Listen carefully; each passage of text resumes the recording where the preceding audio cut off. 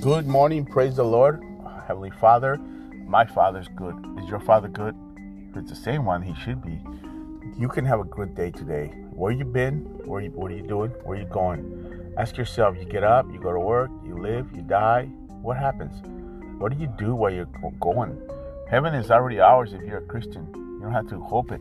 If you have it, you either have it or you don't. But what do you do when you live here? Jesus said, obey. I'm talking about obey. Obey your Father. Obey him. All nations will come to your light. Mighty King will come to see your radiance. Isaiah 60, verse 3. Mighty King. He is the King of kings and Lord of lords.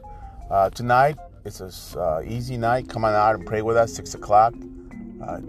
Tempted to call out somebody's names here, but anyway, you know who you are. Come on out and pray with us. Stay home. What do you do? Stay home. Go to the gym. Whatever you do, come out and pray. Let's seek the Lord for an hour. Jesus said, can you pray with me 1 hour? Come on. I'm asking you to pray 1 hour with me.